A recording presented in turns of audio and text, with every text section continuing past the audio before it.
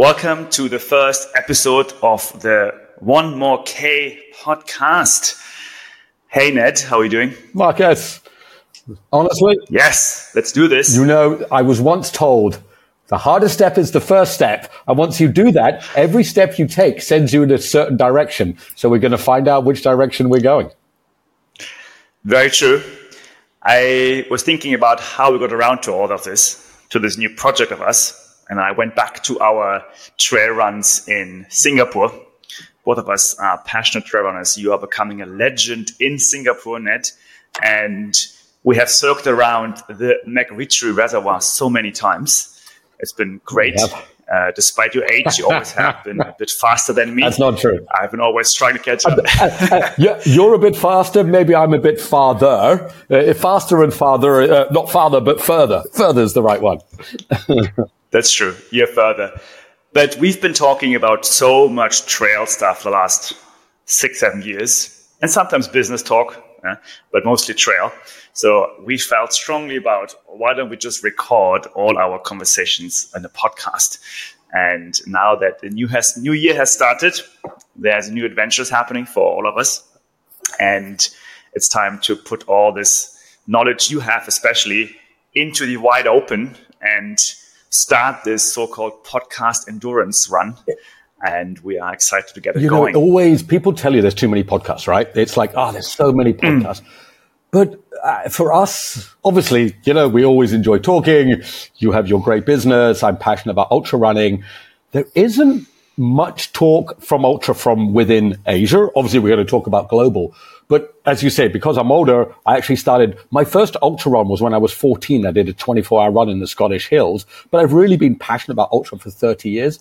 And I promise you, there's never been more excitement about trail and ultra than today. I mean, this just absolutely feels like it feels almost like the start of ultra. That's not true, but it feels like we're at the second wave, third wave, whatever it is. So felt the right time to do this podcast. Yeah, I guess I'm a bit younger, so for me it's the first wave, but I'm sure for you maybe it's second or third wave. Because you're based in Singapore, you've been based in Southeast Asia for 25 years? 32 years now. Holy moly. So I just counting 10. I mean, I'm based in Vietnam right now, and I've been exposed to Southeast Asian trail running quite a bit the last almost half a decade. I can say this now, half a decade. And you've been around the block a bit much longer, which is great. I think that gives us good perspectives to this. And that's also, I think, because we are based in this region, what we're doing has a bit more of an Asian spin to it. We do want to cover global endurance trail running. But of course, just because by the nature of where we are based, we're going to probably have a bit more of an Asian spin, which you say, I think, is exciting. Yeah. And why don't we do this? Like, I know you know me. But our listeners, I think we've told them we're going to talk about trail, ultra. We'll probably get into some other endurance stuff, but it's trail and ultra. But why don't we tell them who we are so at least they know? Some people might see us on video, but if you're listening, who is us? Marcus, why don't you go first, man? Well, you might have guessed by now, I have a German accent, so I happen to be German engineer. But most of my life, I've been building businesses, first in tech. So I've been doing some tech stuff in London and had great time there with clean tech and some children tech. And then moved to Singapore, where I met you, Ned. And we both spent a bit of time in fintech. And I was more on the investment side. So I spent time running early stage investment funds into fintech. Very different to what we're doing right now, but exciting enough to get to know the region of Singapore, Vietnam, Thailand, and so on. And then the last 4 years, or actually 4 years ago, I decided to spend more time in Vietnam, given that I wanted to prepare myself for the 100K races I was doing and multi-day and multi-stage races. So I packed my bags, left the island of Singapore and moved to the highlands of Vietnam to get to know what's going on here and have better climate as well, to be honest, a bit more European climate here in Vietnam in certain parts. Yeah, and then from a long training runs, I started a company that is focused on nutrition for endurance sports, which is called Lecker. And so I've been based here and I've been really enjoying to build up the company in the last few years now. That is a good summary, but is this true? You are the only German ultra runner running a nutrition brand in Vietnam. in Asia. What? Yeah. For now. I remember when we met, and you were fintech investment. I was running a fintech startup, both of which are very hard. Ultra running's hard. Investing in startups is hard. Running a startup is hard. But you told me you were going to go to Vietnam and had this kind of idea of a nutrition energy brand. I was like, all right, this dude's crazy, but you know what? I'm going to cheer him on because it would be cool. So you've been a great supporter. And it was almost natural to kind of do something together. And now we're even doing more together. It's amazing. But yeah, what's your story, Ned? Yeah, well, look, I'm 56, so getting on a bit, half century. But, I'm not a big fan of getting worried about age. So grew up in Scotland, self-sufficient mainly. So we lived in a little house in the countryside, caught our own food. And the basis of my endurance is that I walk 2 miles to school a day and 2 miles home, so 4 miles a day from the age of 4, which I didn't think anything of. It just felt normal, but I think that was good base. And moved to Asia 32 years ago and have been in sales ever since, selling mainly financial stuff, online trading, equities. And then after a really good long career at the age of 48, I saw all these kids doing fintech. I'm like, how hard can that be? And they found out it was really, really, really hard, really hard. But, what doesn't kill you, or, all of that. It was an ultra and a half. Didn't quite make it to the end, but we got close, man. But throughout all of that, I think maybe from growing up in the countryside of Scotland, walking to school, catching food, I did a 24-hour ultra race when I was 14 in the Scottish Hills. And I just did it because some friends asked. And, when friends ask you to do things when you're a kid, you want to join in. And I just thought, oh, this is cool. And I didn't do much more of that until I was 28 in Hong Kong. And for you listeners who are in Asia, you'll know that Hong Kong holds probably, I'm going to say, one of Asia's most iconic endurance ultra trail races called the Mackel House or the Trail Walker, which is 100K, unusually teams of 4. So quite an unusual format. I joined that and it was amazing. And that started the love of ultra endurance. I spent a long time running. Tried to break 3 hours in the marathon, got a 3:02, which brought some tears to my eyes. Didn't quite get there. Spent like 6 years in Ironman with a dream of going to Kona. Qualified and went to Kona, which was, it was great, but, to be honest, a bit more bragging than anything else. And it was just another race. And certainly since the age of 50, I've always loved ultra and trail and always done some longer stuff. Really got back into it in the last few years. Super passionate. Running more and more and got into backyard. And I love it all. I read every history book on ultra. I'm sure in this pod, we're going to talk about the pedestrianism of the 1880s through to Janos Kouros, the great, who settled to today, and to the iconic moment when Courtney was mobbed at the UTMB like it was the Tour de France. So that's me, passionate, love it, love talking, love running. And yeah, I've just came back from a little run in the jungle. And I feel super fortunate that in Singapore, even though it's a tiny island, we have some amazing trails. So always good to get out. You just, I think you're also humble there because you are super into backyard. And last year you came, what was it? In the backyard position of the backyard? Third in Singapore. Third in Singapore. You are very hooked on the whole backyard. We will train. I truly hope we will be covering backyard. I know it's not for everybody. I get that, but I think we can all appreciate what Harvey Lewis did at 107 hours. Yeah.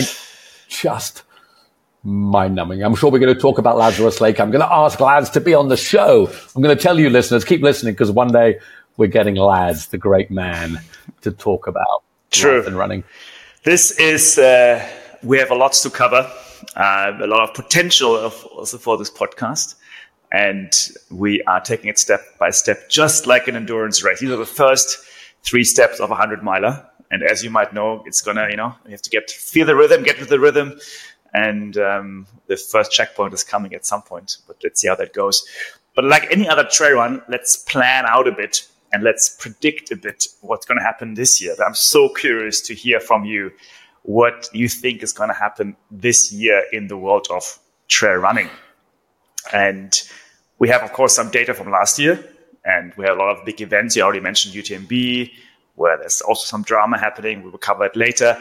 But let's dig into the athletes first. Like, who do you think this year on the female side is going to rule and be the queen of trail running, whether it's globally or in Asia? I'm very curious to hear your thoughts. And so I'm not going to go for one. I do have some individuals. I don't know if this will be a popular view, but I'm always a believer in you say your view. Money is changing our sport. We used to race for belt buckles. So for anybody who knows of the Western states, you get a belt buckle. Hard rock. There's no money. And it's great. Look, this is the reality of sport, right? It gets popular. We cannot deny now that trail running, while still a niche, is no longer the niche it was.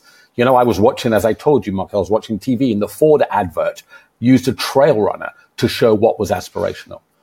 With money, here's what I think happens. It's the breakout college stars. It's the breakout African runners. Let's think about this. Let's say you're a 2:07 marathoner in Kenya. You're not even top 50. 2:07 is not doing it anymore. You're not making money running a 2:0. Maybe if you are American or from the UK, you're top. But let's say you're in Africa and you're running 2:07. You'll make a little bit. I would say these runners never came to trail before because there was no money. But there is. And if you recently saw one of the great records ever, the Pikes Peak Marathon, the Ascent had a record from 1990 by Matt Carpenter. It wasn't broken. It was just broken the other day by a French guy. But the two behind, two African runners. So I would say on the female side, we're going to see, and I can't remember her name right now. I'll figure it in a minute. There's breakout college stars. There are college stars coming in the US and Africa who are just off professional in track, half marathon, full marathon. And these names, it's not the Courtney, because we know Courtney, right? It is, the people, Katie Scheid, who we know today. Obviously, the Asian runners, maybe you can cover more of that. But my prediction is an unknown college track star from America or African female runner who makes the jump over in their 20s and dominates. And you think that's especially because of the new sponsorship, the money coming in, so they do see the potential to make a living or at least have some income through that. Absolutely. There's been nobody did ultra for a living, right? Like it wasn't, sure, I think Killian's reinvented, but he has real soul and he's making real money. But nobody, Jim Walmsley, Zach, but like we live in Asia. Do you think there is any Asian female athlete making a proper living today in trail? I know for a fact they don't. They're trying, but they don't. So the question is I predict that either an Asian female star or an unknown female star comes across and starts to make real money. And they come for the money rather than for the soul. Whether that's a good thing, we'll find out. But that's my prediction for 2024, particularly on the female side. I mean, on the Asian side, I can only highlight two females, which we're both kind of close to. It's Hao Ha from Vietnam, which has come close fourth at the UTMB CCC. There's a famous video of her overtaking Emily Forsberg to number one. I remember that some of the UTMB commentators were surprised to say, "Who is this girl?" Like we don't even how to pronounce her name. So Hao Ha is someone to watch for sure. She's a mountain goat from north of Vietnam, and then of course Somaya Buddha from Nepal, based in Hong Kong, who's also I think pushing it. Has been a bit injured earlier last year, but I think we have hope for her to really also become top three in the world. And we must shout out Ryan Blair for what he did, because when he gave the ability to Sunmaya to really show her potential, he couldn't get a sponsor, so he put his hands in his own pocket and he put the money on the table. And let's face it, at CCC last year, or maybe 2 years ago, in 2022, Sunmaya, if that race had been 5K longer, she would have won. She would have won. Yeah. She was closing down on Natalie Blondin, who won. I think you're right. I think when an Asian, particularly on the female side, wins a big race. Yeah, I mean, Somaya just signed a sponsorship with the Chinese brand Kailas yesterday. So in terms of money, it's wow. So FYI, we don't endorse any brands we mention here. So it's not like with any contracts signed. It's all just talk. All right, moving on to the males. What's going on the male side? Do you think something similar is happening with some track stars or other stars coming into trail, or do you have other views on the male athletes? I have one in particular where I think he's coming back. He's got Adam Peterman from the US, unbeaten. He won Western States 2 years ago, got injured, unbeaten over 100. He came from college. It's the same theme. He came from college. So in America, he's pretty well known. You know, of course, the American with Jim and Zach going 1-2 at UTMB finally kind of broke into the European scene. Clearly, the European scene is super strong. But I think Adam Peterman comes back from injury and starts to dominate. On the Asian side, so, you know, here's my prediction. Crazy. And you know me, I'm such a passionate fan of Laz. I think Tomo finishes Barkley. That's my prediction for 2024. Tomokazu, who is the great Japanese race director and great runner, he's passionate. We have never had anyone from Asia finish Barkley. And my prediction is he finishes Barkley this year. What a crazy, amazing thing that would be. It's, I think would be just nationality-wise quite fascinating to have more of the Asian runners, of course, make these big races. I hear you. I think I would agree. I don't have a name in mind, to be honest, but I do think that also, I do think the Asian females are stronger globally, but I also think that there is a lot of grit in the Asian males, and I do think they will also come out in certain races. Now, I mean, the Chinese also very strong at UTMB, so I think my prediction is that some Chinese will win CCC this year. I think that's kind of where I'm curious. So just some thought here. So I think maybe the theme in our podcast is, because I suppose I've been in ultra a little bit longer. Here's a question. I don't know if we can answer it. For the longest time, American women did really well overseas. So American woman won UTMB years ago. A lady called Rory Bozio became 7th overall 12 years ago. Courtney won it. It was been won many times. American men took forever to get there overseas. And again, we're seeing the Asian woman dominate, not the Asian men. I don't know if there's any rationale for this, but certainly ultra shows us that women seem to travel and race better. I don't know if it's just a coincidence or if you have any thoughts, but it's clear that Asian women are dominating more on the global ultra scene than Asian men. I have only a snarky little comment to make. That is, trail running is one of the most inclusive sports on the planet because women are as equal as men. And it's amazing how, you know, whether 100 miler, male and female, actually equally strong. So if you talk about inclusivity these days, which is an important topic in some nations, I think trail running is very inclusive and very equal. You know, honestly, Marcus, it's a really good point. It's a really good point. I mean, we know Courtney wins races. Maggie Gutterall wins races. You know, women, the further we go, these 200-mile races, you know, women are regularly top 3, top 2, top 1, they're winning. So maybe you're right. Maybe it's just this reality that it is one of the most equal sports. Sure, there is a men's winner and a women's winner, but the further we go, the clearer it is. Yeah, I would love to have some data as well on sponsorships there at some point to see if brands pay women and men equal. I mean, I can imagine that a Courtney makes as much as a male competitor. We can't go this whole episode without saying what Courtney is doing to sport. Yeah. You know, what a great question. Does Courtney make as much?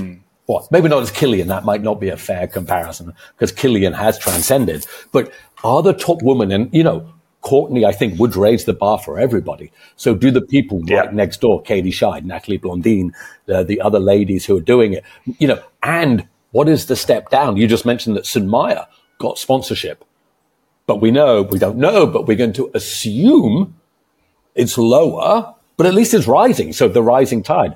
Great question. Maybe a good prediction that the sponsorships will be equal. Yes, that's correct. Let's find out throughout this year.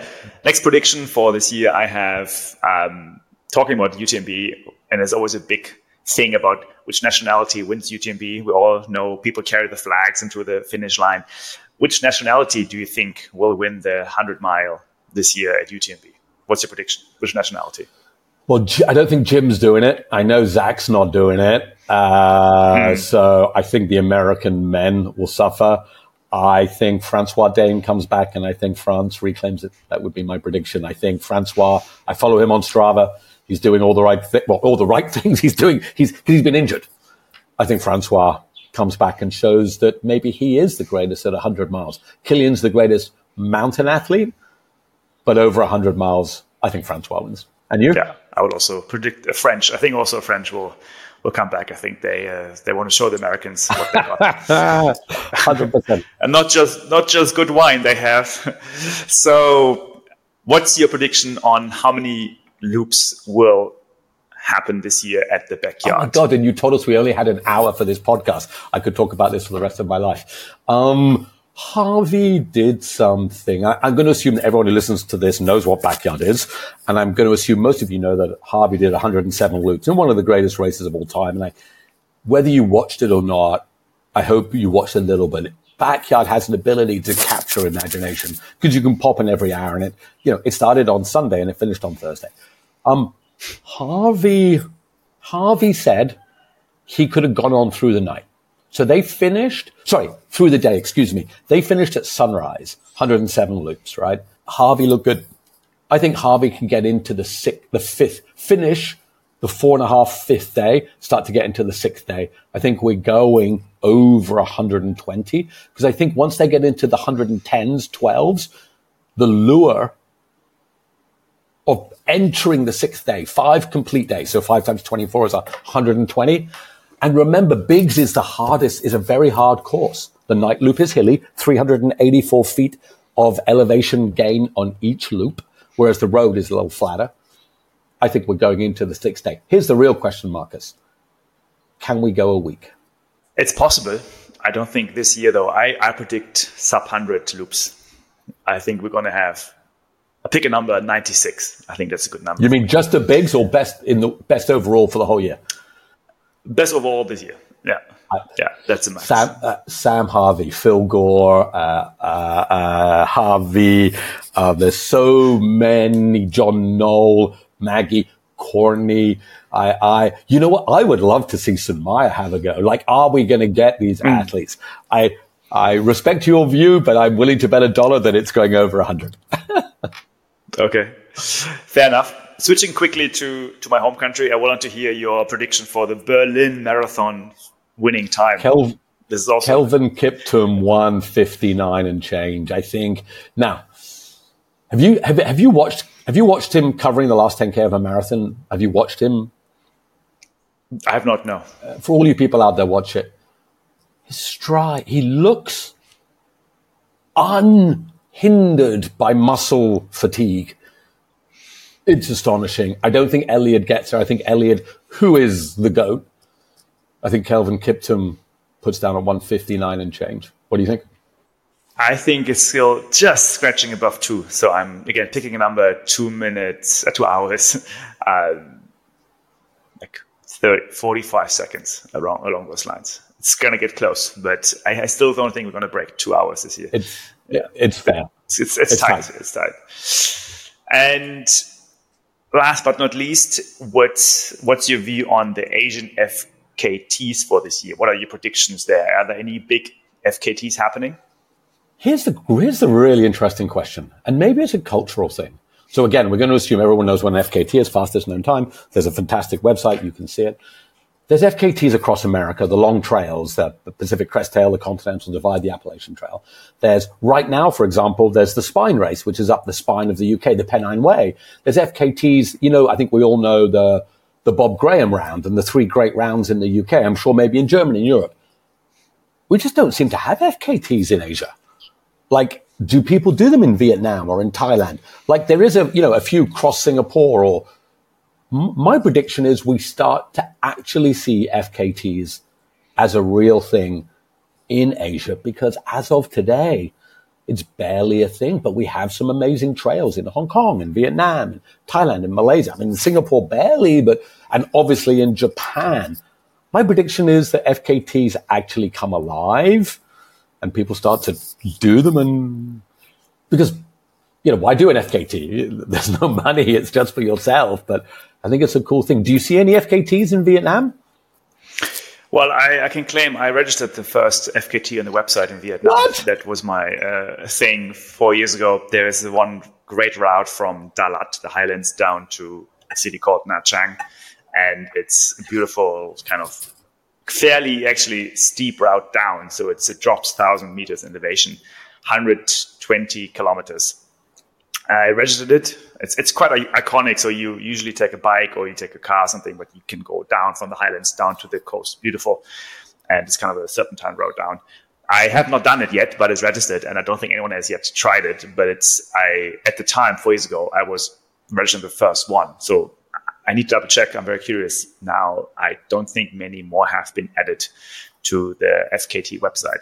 I do know that the Southeast Asians, at least, are doing a lot of ultra distance stuff, but it's usually just with on loop, right? So it's this very systematic approach of let's just get this one loop down in my backyard. Basically, it's not a backyard, but it's still like, hey, I know this one street. Let me just circle it 1,000 times. Yeah. I mean, during COVID, we had these crazy stories where someone just went up and down the staircase a lot, and I think it seems to be people are very good here at just switching off the mind and doing one thing.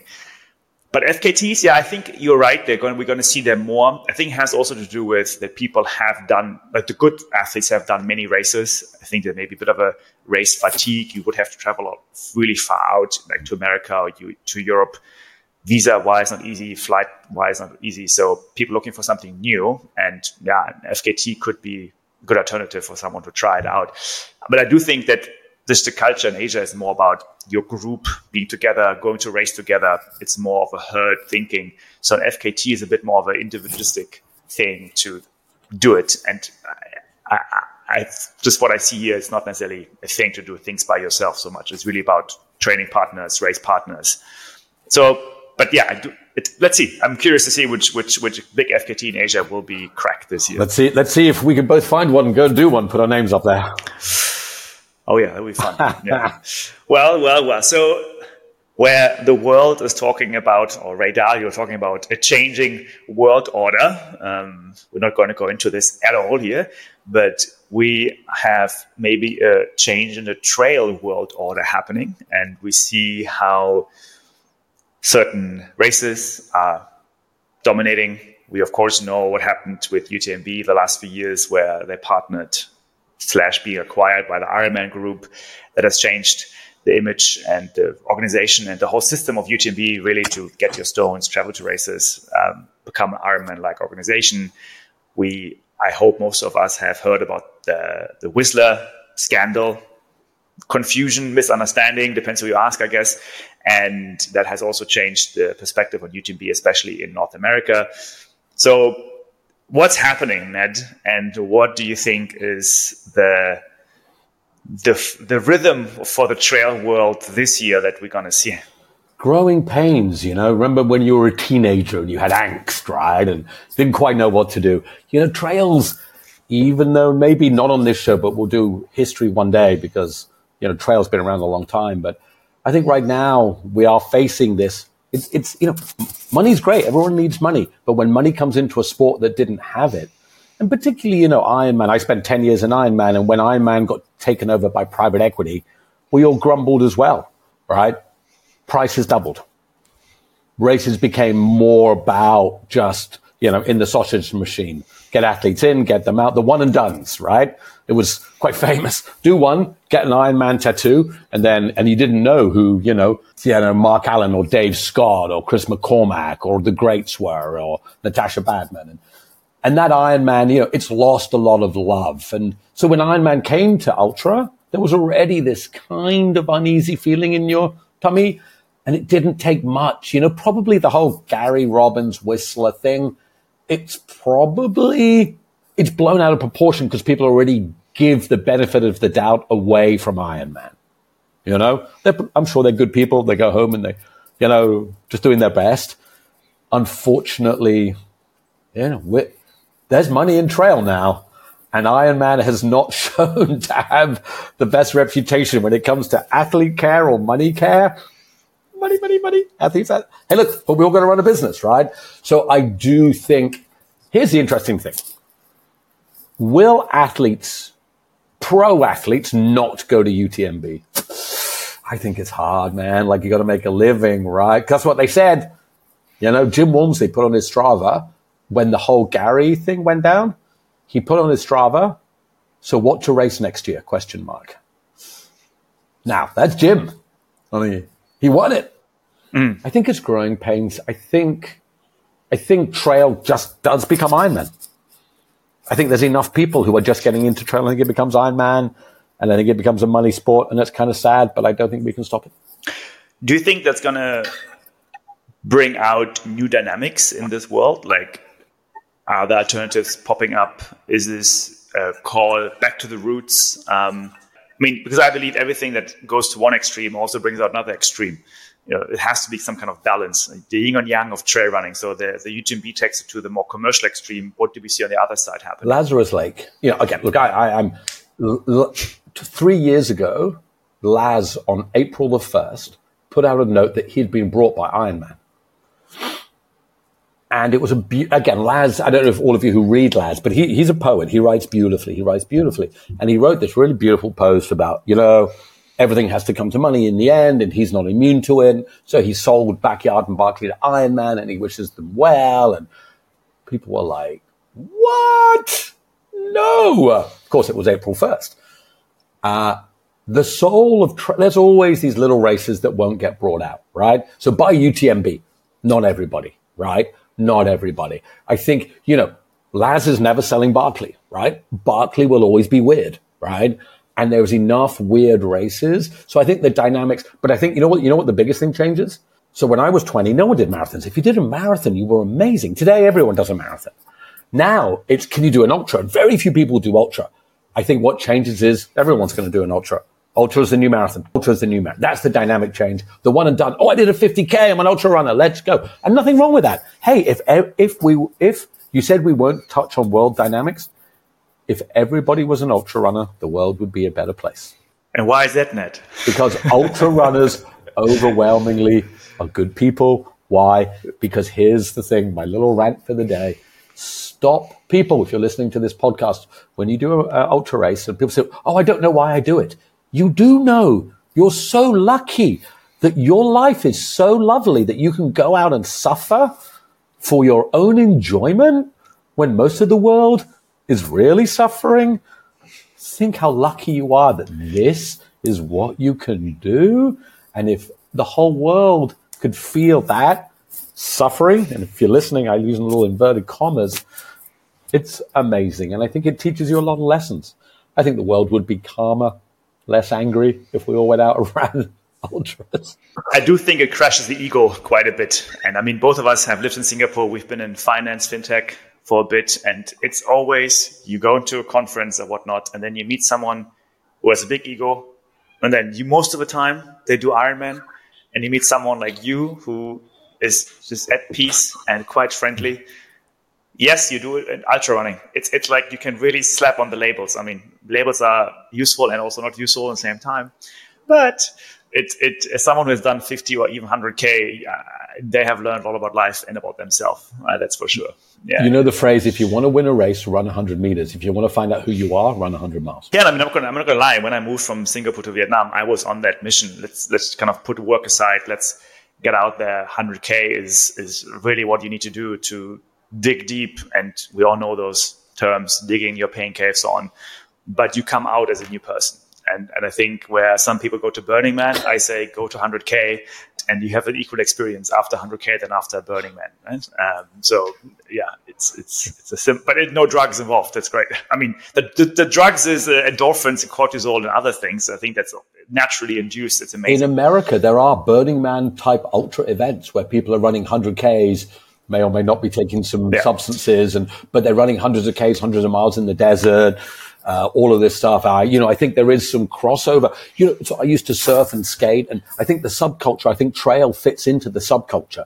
And I think ever since lockdown, subculture is important, finding yourself, having your own time. I think that's where trail comes from, and it comes into the Red Bull, skate, surf, snowboard, a little bit of rebel type thing. And that's the one thing I really hope. Marathon has become super mainstream.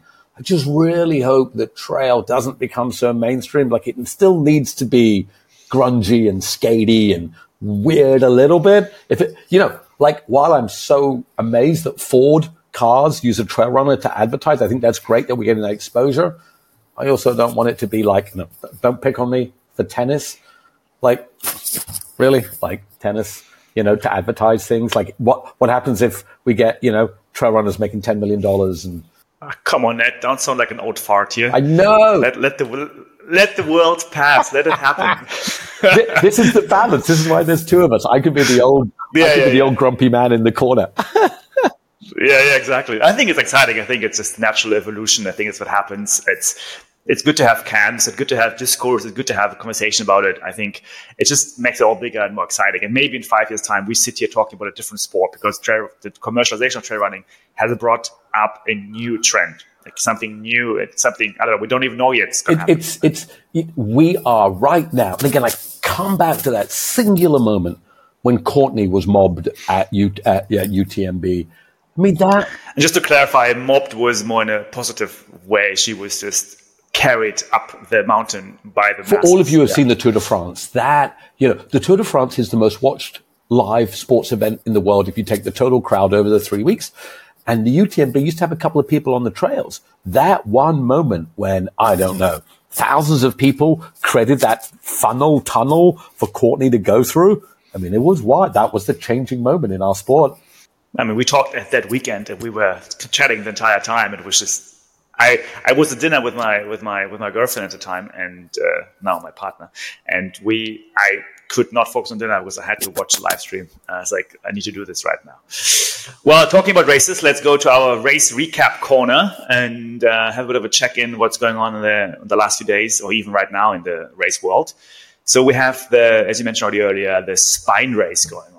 So what's happening there, Ned? What's going on in the Spine race? So the Spine race is going on as we speak. For the listeners, the Spine is called because it's like the backbone of the English mountains. It's 400k-ish, 350, 400k through the Pennines and the Lake District in the UK. It's become quite infamous because they do it in winter. It is non-stop. It's not a stage race. It is self-navigated, carry your own stuff. And right now, so it is 9:44 a.m. in Singapore, which means it is 2:44 a.m. I checked the weather, where the leaders are. It's -9 centigrade and snowing hard. Wow. It is tough stuff. So John Kelly has pulled out. Unfortunately, the great John Kelly has pulled out. Pavel Polonsky, who is a multi-time great, is pulled out. In the lead is the tea snatcher, Damien Hall. For any of you who follow Damien Hall, he's known as the tea snatcher because he takes your tea, because he likes cups of tea. He's pretty great. He finished 4 loops at Barkley. But the Spine, I would say, everybody claims, we're the toughest race, right? The toughest race on earth. Oh my God. I think I might vomit if one more race says they're the toughest race on earth. This is my old grumpy man in the corner. This one, the Spine it's certainly not, but it gets close. So right now we have maybe about 2 more days to go, battling the snow, the high winds through the hills of the UK. Yeah, Damien Hall, group of 3 leading, and the greatest backyarder in Europe is leading the females. Claire Barnois from France, who was the final remaining female at Big's Backyard, is now the leading female, I think, in about 8th overall, currently in the Spine. Exciting. So I'm sure we're going to cover the final finisher list next week. We also had the Herd 100 happening in Hawaii. Have you done this race? I have not. It's a 5-loop, 20-mile, super technical race, jungle routes. And I think for our listeners in Asia, if you're used to Vietnam mountain marathons or Philippine jungle races, Indonesian, jungle races, go to Hurt. It's apparently a lot of people find it very technical because it's in the jungle, and we're used to the jungle, and it's hot. We're used to the heat. So I actually think maybe one of the top Asian runners maybe should go to Hurt because it's quite well, and it stands for Hawaii Ultra Running Trail Race or something, HURT, 5 loops. And the winner was Ihor Veres on the male side. Ihor, again, I try not to bring everything back to backyard, but maybe it's just what I think. He was the assist to Harvey Lewis. So he won that, a very humble young man. And here's the amazing thing. The average age of most winners in Ultra 20 years ago was 40 and above. And big shout out to the second, actually, Anthony Lee, a good friend of mine from Boulder, who came second, and he crushed his PR by 5 hours. What? So that's quite something. Yeah, Anthony Lee, some Asian American runner to follow in Boulder. And again, the third, guess what? It has been a Japanese, Michito Sawa. So that's also back to our, I guess, predictions for this year of the Japanese runners, which... Well, also in that, and while that is great, I'm glad it's your friend that came second. And it also in that is that Candice Burt was there. Correct. Candice, and I'm just checking the result. I don't think she won the females. I think a lady called Andreas Taras, right? Correct. Okay. So Candice came third. Yeah, she also from Boulder. Yeah, in 29 hours and 40 minutes. And what Candice has done is taken out. So what you asked, we had this question, what happens to trail running? It gets commercialized. More and more people do it. But Candice has created this 200 miles is the new 100 miles, right? Her races sell out now. Her 3 races, Bigfoot, Tahoe, can't remember the last one, Moab. She's selling out 200-mile races, 320K people. Like this is, so I think trail, to your question, I think we start to get oversaturated in the 50K, 50 miles, 100K, maybe 100 miles. So what do? Just go to 200 miles, right? Like, and Candice, who also famously ran 50K a day for 200 days straight. Yeah, I think that's just, we're going to see more of those extreme feats of endurance performance. Incredible. I hear you. Yeah. Going to the road, we had a new world record being shattered by Agnes Jebet-Nektic in Valencia. She ran a 10-kilometer road in 28 minutes and 46 seconds. Wow. I mean, that'd be right now my maybe 7K time. Well, you're doing pretty good for 7K. Yeah. But that's incredible. I think we see more on the road. We see a lot of new records. It's not yet in Berlin, of course, you mentioned earlier, but the 10K, the male and female, the half marathons, people are crushing it. Do we feel, so I don't know how deep we want to get on this. In Ironman for a while, people were allowed these new skin suits, swimsuits, right? Which changed the friction of the water on your body, and people were swimming way quicker. Now, we all know that the Nike Zoom, whatever they're called, shoes, 4% quicker. 4% is massive. Now, swimsuits were banned in the end. Now, I don't think it's the same on the trails, right? Because if you're running Hurt 100 with all the routes and the trails, what's your thoughts on how equipment is changing? Because clearly shoes are making road running faster. I think it's a no-brainer, and it's strongly correlated. I saw some numbers, but I can't remember it. I need to figure it out again, maybe for next show. It's how you can really see the step up the speed has changed since those shoes have been introduced by Nike, Hoka, Adidas, who all are having these more thicker carbon plate shoes. And it has made a massive difference in road running. So it's a bit like in Ironman, I believe you have a different suit, you have a better bike, you can make a difference in time. Road running now has evolved to new shoe development, which gives it another speed. The question is, trail running, what's there to do to make you faster? You can argue not much. That's also what I love about it, because whether you have better shoes or better poles or backpack, nutrition, otherwise you just got to do it. I think listeners, tell us. Don't know, you'll find a way to connect with us. What is it? So I do, road running, the shoes. I was an Ironman. There was all this discussion about drafting and better bikes and, for the longest time, which bars you were allowed and all this type of stuff. And road running, clearly, the shoes are faster, right? Springs in your shoes. It's a good question. I can't think of anything in trail running. Clearly, and look, completely different subject, drugs in trail running, performance enhancing, EPO, steroids, all that crap, right? So just assume people aren't doing that because there's not enough money. Of course, when money comes, people will do that. But equipment wise, maybe I have an idea. This is not a good idea. So don't anybody do this. I wonder if springy poles, poles that had little boosters in them, people could boost with their poles, but I think you would find that out pretty quickly. I think you're right. Trail running feels pretty pure. There's not much you could do apart from train more. I do think that in the trail running, it's more about the things happening in training. So if you can be based in a place that is, of course, full of mountains, you're going to be better in the race.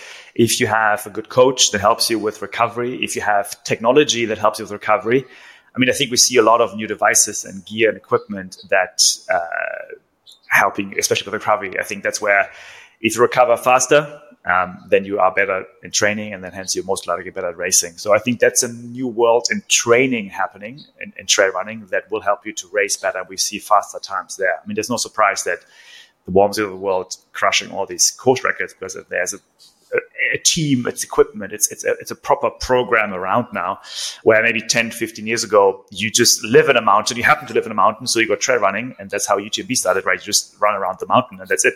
But training doesn't really matter, blah, blah, blah. It's really now, it's like more money comes in, more team support is there, more equipment is there. I think that's gonna make a big difference in trail running. My friend Valentine Orange was going to race this weekend, the Vietnam Trail Marathon here, 70K up in North Vietnam. He spent days and days hiking Himalayas, he said himself, this was the best training he ever has done, because he had time to go with Sange Sherpa, another very big trail runner, to the mountains. And if you live in a city and you don't really care about that, you would not have this training. But now it's possible to do, and you can hike in 8 days and you have the best training.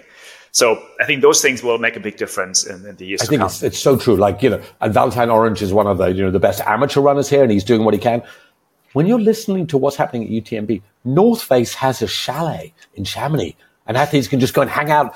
That's such a massive leap above, right? Sure, we're not up at basketball or soccer yet where there's but they just go to the chalet and live in Chamonix to do their thing, right? Like incredible access and ability that people have to do things. So yeah, maybe not equipment, but just the professionalism and money in the sport give people's time. I mean, and if we look at Asia, look at Sun Maya, right? Clearly has all the ability, and now she's been enabled via the Asia North Face team to harness that potential. I think what we're saying is a bit like Valentine Orange has just done. He's harnessing his potential. 100%.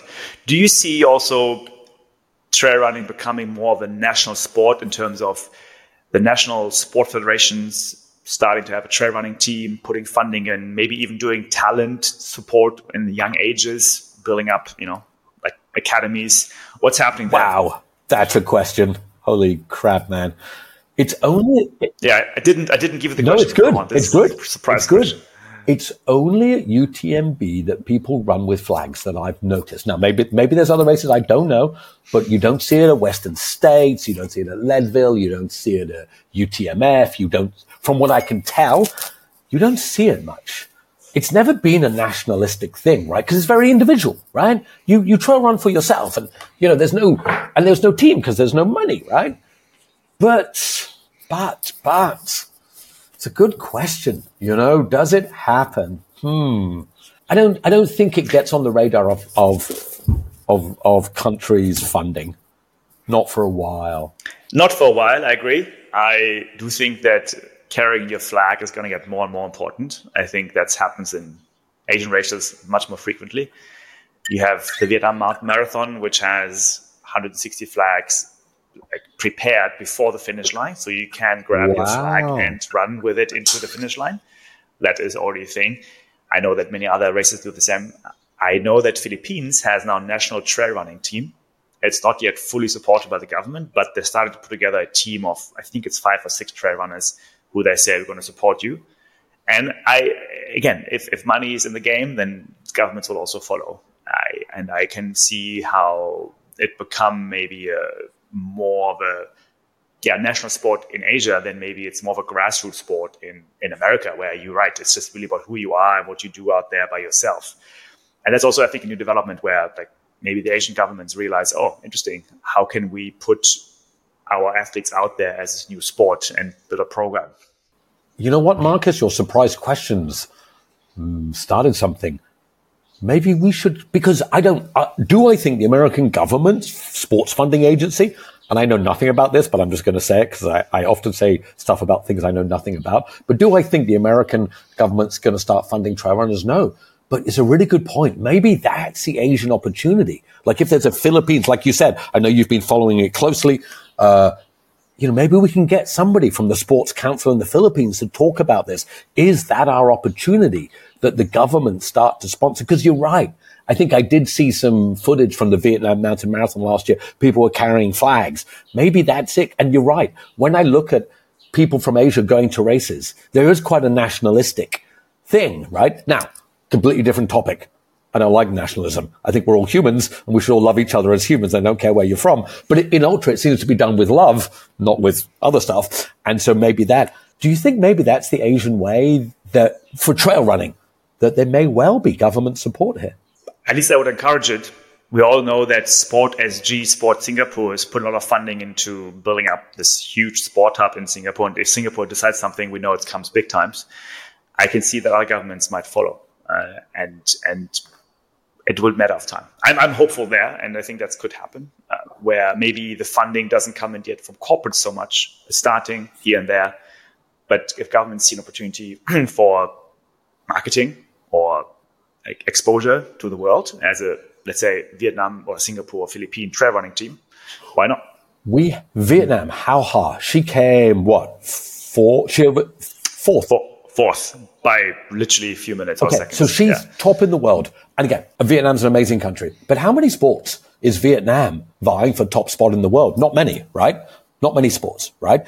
And Sunmaya Buddha from Nepal. How many sports is Nepal at the top? And of course, I'm going to throw a little hat in the ring.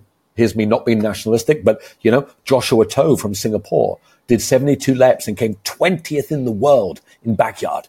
Like Singapore's, maybe we punch above our weight. It's smaller numbers, but this is it. Maybe we should talk about this more, think about this more, encourage it. Here's the great phrase, Marcus. Never doubt that a small group of determined people can change the world. Indeed, it's the only thing that ever has, right? And throwing in something else here as well, which is, we haven't really talked about at this stage, but it's a whole live streaming, live viewing. And that is a huge commercial opportunity. We all know that, at least you and I see it here in our parts of the world, how much phones and live streams are used in Asia. I followed UTMB closely. You and I did closely. The amount of Asians streaming in and commenting was incredible. So again, follow the money where live streaming is a commercial opportunity. And if that's going to just increase where people are watching, and we also know Asia Trail Masters is another event series here in Asia who's live streaming. I saw the numbers. They're really increasing and growing a lot last year. Again, opportunities for corporates and governments to get in, because live streaming is just the media platforms which bring in more viewership, bring in more money, bring in more attention. For any of you who are new to trail running and think what the live streaming that you see at UTMB now is normal, it's not. It's incredible. It's amazing. Watching Zach and Jim come down the hill at the end, the people running after them. I don't know if you watch. There's live stream of 200-mile races, 5-day live streams. They're doing 5-day live streams. Of course, we all know that our phones have changed the world and everything. It's so true, right? And you're right. There's no bigger consumers of live stream than Asia, right? This is where it is. We will consume. I mean, it's fascinating. More than anybody else. So it's a good point. I think we're at this point, which is going to be incredible. Yeah. But a lot of races. It is great to see. Yeah. That's even why you and I spent time recording a podcast, because we're so curious and so intrigued by all this inflection point. So, dear audience, now we have a little golden nugget for you. This is called Ned's Weekly Drop, where our dear friend Ned, who's running a lot, is writing down all his running thoughts. And we will have him read out his weekly drop to us. So why, Ned? Why don't you kick it off and wrap up this wonderful first episode with your weekly drop? Thank you, Marcus. I appreciate it. I'm going to do that. I will just give 30 seconds of context. I don't love writing, but when I've done a lot of races, and I used to write after races, and I found a style of writing. Forgive those for everybody who find my sentences too short. I write in a fairly, what in music is called staccato, which means just little piece by little piece. It's more because it's a stream of consciousness that comes to me as I run, and then I write it down. So these are not race reports, although I have done a whole bunch of those. These are just general thoughts. I'm going to start with the first one I wrote, The Way of the Why, which was the first one I sent. So forgive, because I am going to read it, so I won't be staring directly at the camera, but it's 5 minutes, I would say. So here we go. All right. It's called The Way of the Why. I hope you enjoy, people. You know when people say never again, or I don't know why I do this during a race? They do know. We all know. You know, right? We don't have to do it. No one makes us. So why do we do it? Because we are lucky enough to have the resources and the time to willingly suffer. Because nature is us, and endurance in nature makes us more us. Because it's an art form, not just on Strava. Because suffering is soul enhancing, because it makes us superhuman, because it's beautiful. I heard someone called endurance sports only for people who are weird. He didn't mean what you think. He meant this: Western, educated, industrial, rich democracies. Only people who are extremely fortunate in life have the luxury to be able to partake in what is essentially a survival activity turned into a game. It's what Courtney always says. This is a game. Let's play. And the game is spreading. Economically, more and more people have the economic freedom to enable them to indulge in willing suffering via endurance. And that's a good thing. Because when life gets too comfortable, we don't grow. We're in a time where so many more people want to experience this lifestyle. There has never, ever been a time like this. Well, maybe that's not true. The biggest spectator sport in 1880 in New York was pedestrianism. At Madison Square Gardens, athletes would take part in 6-day races, 6 days of non-stop walking loops of the famous sports arena. Crowds of 20,000 people would watch and gamble on the outcome. The athletes were superstars. And then it died, only to come back again now. Courtney, Killian, Sorokin, modern-day pedestrians scaling the heights so we can all dream and suffer and indulge in this life-giving activity. Long may this current wave continue, because as a planet, we'll all get better when we all experience this great joy. So when you are asked why you do this, say, because I'm lucky, because you really are, to be able to do this at this time right now. See you out there. Ned. Thank you, Ned. And I'm lucky to have recorded this first episode with you. Thank you so much. All good. So fun. I could talk about this all day. I just realized that's true. We call it One More K because we believe that it's a very important mental approach to a race, or training. One more K. There is a finish line. Just keep it up. Well, it's been a pleasure for the first one. So if you guys like it, follow us on Instagram, follow us on Twitter, One More K. We are going to release this podcast on all available platforms. And also, if the video is good enough for this one, we're going to be on YouTube. In any case, we have a newsletter we can subscribe to. You can read Ned's weekly drop there. You can subscribe on our website, onemorek.com. And of course, you can listen to the episode also on the website. Any feedback, any ideas, it's always welcome. Again, this is the first step on a very long mountain race, endurance race. But it's been fun. Thank you, Ned. It's been so fun. Thank you, man. Thank you. See you next week.